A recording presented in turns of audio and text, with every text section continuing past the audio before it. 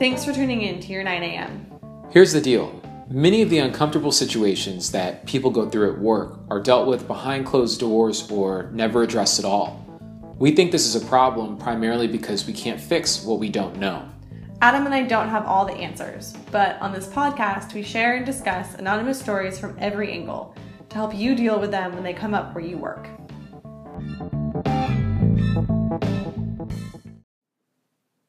Today, we're joined by Karen Fleshman, founder of Racy Conversations, an organization that hosts workplace workshops centered around helping people build relationships and trust across difference to address unconscious bias, microaggressions, sexual harassment, and allyship at work. Racy Conversations is on a mission to inspire the first anti-racist generation. And in fact, Karen has a book coming out called White Women, We Need to Talk, Doing Our Part to End Racism. Karen, Anna, and I actually all went to different colleges about a 20-minute drive from each other in Western Massachusetts. Karen went to Mount Holyoke, Anna went to Smith, and I went to Amherst. I guess you could say we all have that social movement bug as well. Okay. All right, well, here's today's story. A few years ago, an outreach committee at my place of employment was looking to do a public presentation to the community to raise awareness for an important social issue, and they decided to use gun violence as their cause.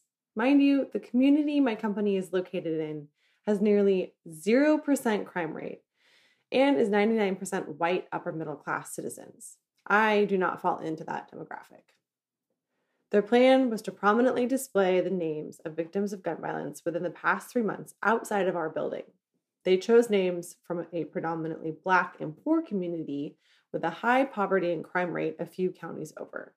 I tried several times to express my concern that it would not be well received and that we would be inviting a PR nightmare upon ourselves. I was assured over and over that they knew what they were doing and to drop it. Within 24 hours of the display being put up, I received 7 calls from different families of the gun victims that were beyond irate that their loved ones' names were on display. 2 of the victims had even died within a week of it being put up.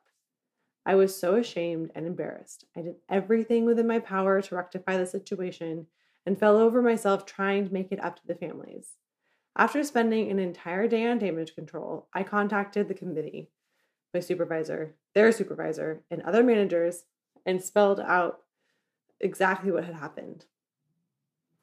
I expressed how insensitive and careless the whole effort was and went on a tirade about making me the contact person without my knowing or having any support.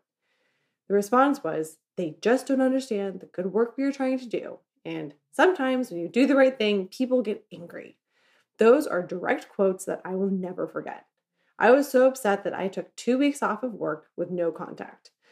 I finally contacted my supervisor to say I would come back, but I would never participate in any similar event ever again and would do everything in my power to stop it if it happened again. Karen, what's your initial reaction here? When you sent me this story, it just lit me. I was like, oh my God, this is like everything I'm passionate about rolled up in one story. And I want to give a big hug to the person whose story this is and just tell them you are not alone. Yeah. What you experienced happens all the time. I'm really sorry this happened to you. And I hope that you find a place where you can be safe and valued. To me, this story is about how white people abuse our power. And everything about it, from the fact that, let's start that they live in this all-white community and there's a high poverty Black community a few counties over. And all of that is very intentionally created, right? I'm sure these people are looking at the high poverty Black community and thinking that they are responsible for the gun violence that's happening in their community, without ever taking into consideration how white people who live in upper middle class communities are responsible for the gun violence that occurs in high poverty communities of color. Why? Because we have through racist housing policy, zoning policy, housing segregation. We have split communities and kept all the goodies and the nice stuff, the good schools, everything in our neighborhoods, and very intentionally forced people of color to live in neighborhoods of concentrated poverty.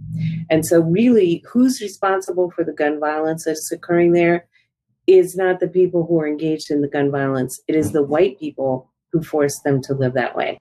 Yeah, I think that I appreciate you kind of laying out all of the policies behind what creates communities like this, especially ones that are so close to each other proximity wise. And I think, to your point too, of like not necessarily taking responsibility for creating this scenario or environment that leads to these different communities, and like the higher gun violence just being a couple of counties over. I think the other thing to me was, why did this company feel that they need to bring awareness to this issue in particular? Why? Like, that's my first question I think for this person who wrote the story and the company that had this campaign. Like, why this campaign? If it's not directly affecting your community, and you're not going to take responsibility for it, but you're just going to put things on blast and not think through the whole picture, like how this is going to impact people's actual lives. I think that there was a whole bunch of missed opportunities here. Yeah, I would say to that, Anna, it's pretty clear to me what their motivation is, which is the motivation of a lot of white people who engage in activism, is virtue signaling. Their motivation is to say, oh, we're not like those other white people. We care about this. We care. But it's not really It's like, it's a very narcissistic motivation, because ultimately they're not trying to solve the problem. Ultimately, they're trying to draw attention to themselves as being good. Let's say that this company didn't want to virtue signal. What would they be? But they wanted to do something to actually create change in their community. What would they do? What could they do differently? It is extremely important that white people pay attention to the challenges that people of color experience and get involved in solving those challenges, but only by centering the people who are experiencing the challenges and listening to what they need and want. So if this company really wanted to help, their first move should have been to contact the families of the people who had died through gun violence, express their condolences, and said, we humbly would like to help you in whatever way would be most helpful and meaningful to you. These are the different resources we have. We have this platform. We can publicize this. We can, you tell us what would be most helpful to your family at this time, including if you would not like us to publicize this whatsoever because you are going through your grief process and don't want this on blast right now, which is also totally legit.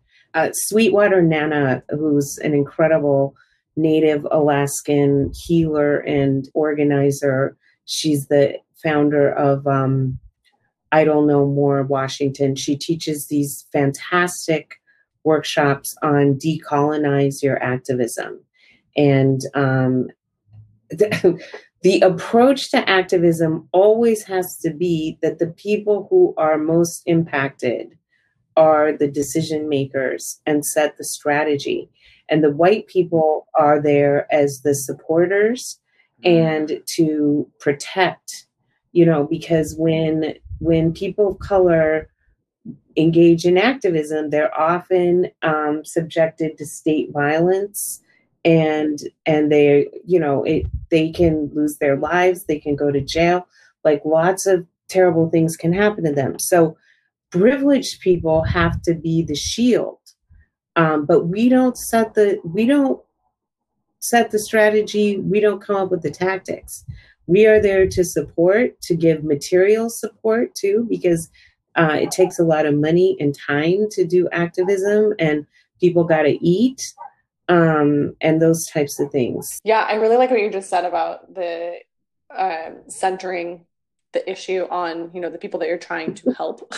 It's the whole idea of allyship, right? Where it's not about you. It's not about making you feel better as the white savior. Mm-hmm. It's about, what does this community actually need? And taking, I think you called what this company did very narcissistic. And it's like flipping that around and making it so much more about like the other side that it so often gets lost. I think we read stories like this all the time, and it just makes me cringe. And you hear that from white people mm-hmm. across the board.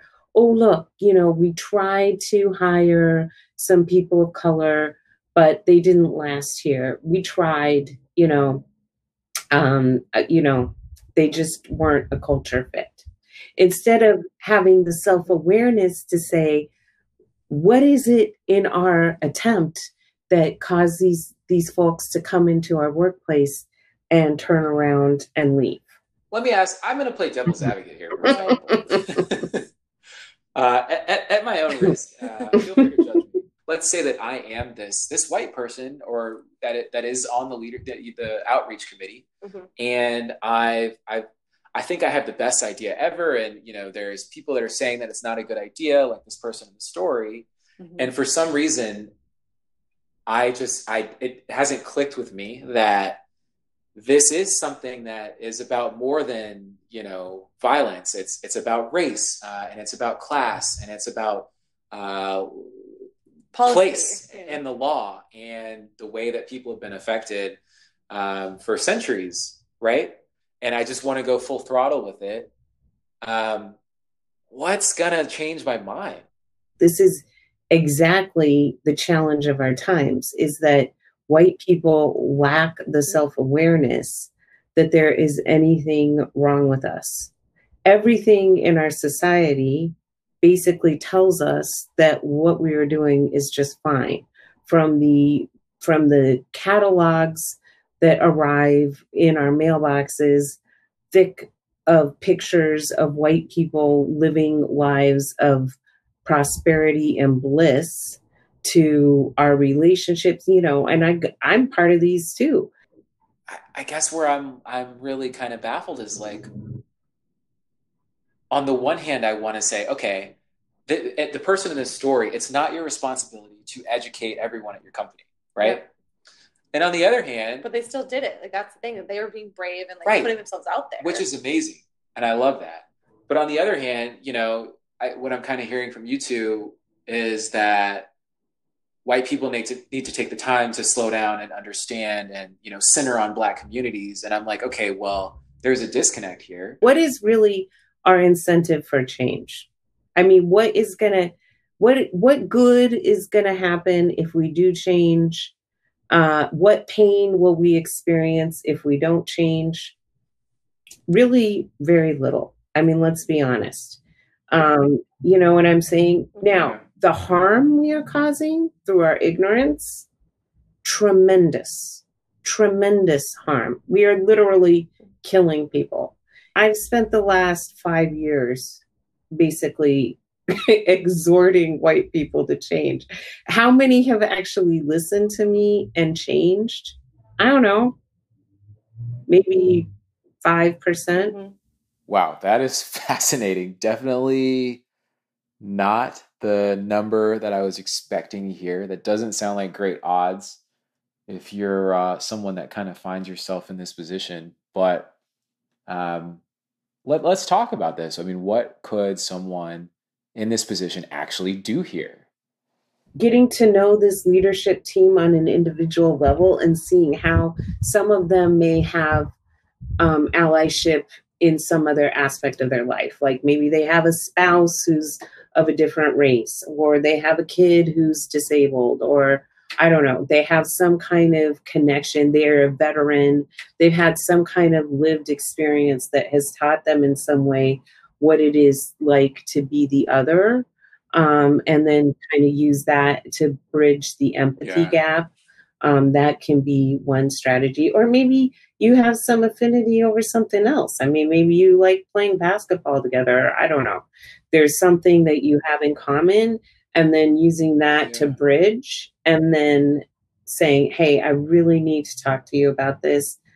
This is so important to me, and I know it can be a little difficult for people to understand. So let me try and break it down to you as simple as I can.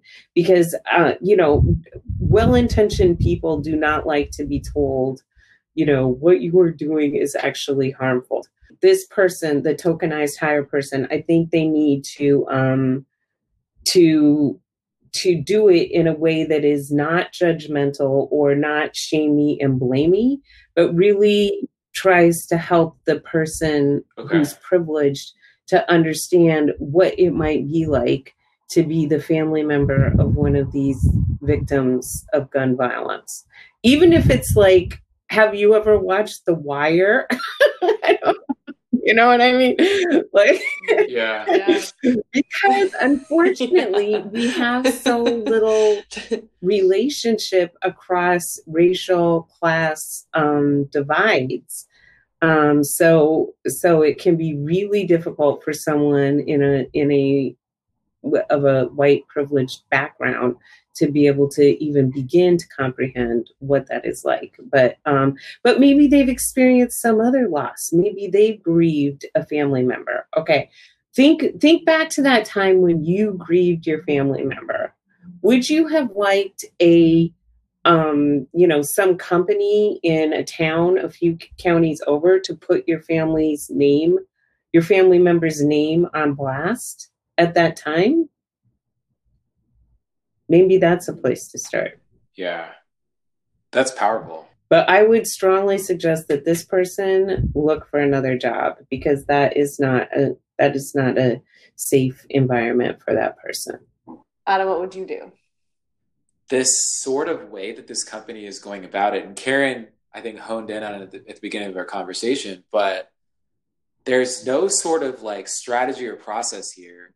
They're just like, oh, we have this great idea, let's go do it. But what comes to mind for me is if this person is able to sort of convince the committee or the people in a leadership position that, there needs to be more numbers or validation, or, instead of having the conversation about sort of and making it personal or having it about race, you could say like, look, this effort sounds interesting, but I'm not sure that it's going to do anything. You could have that conversation. Or this effort sounds interesting, but we don't really have the numbers to kind of like support whether or not it's going to achieve what we hope that it's going to accomplish. And then you could at least get the company to do more sort of due diligence on what they're doing. It's a weird way to get the company to, or I guess a roundabout way to convince the company to actually sort of center this on the people that they're trying to help. Yeah. So what you're suggesting is that there should be a process in place to help. I mean, these types of I'm saying shocked. Maybe this person tries to, at that moment in time, create a process and pointing out all the things wrong with the current process. Yeah. Well, but I think that if that process isn't already in place, so you have to go back to what Karen was saying about, especially if this is a tokenized hire and you're feeling vulnerable in general, just because you're very alone, you might not feel comfortable pushing back on creating a process in the moment. So as a reaction to this situation, or prior to it even happening, having some sort of checkpoint along the way would make a lot of sense to me. But I think how you set that up is the question for me. Yeah. I mean, whether I'm thinking about like a nonprofit or a business or some sort of initiative that, they want to get accomplished, I feel like there just has to be more sort of like research and accountability. Yeah. I think it's like to make sure that these situations aren't happening, or that like people recognize some pitfalls along the way, because we are, at the end of the day, all very self-absorbed and not able sometimes to see past our own noses. Yes, there definitely needs to be accountability.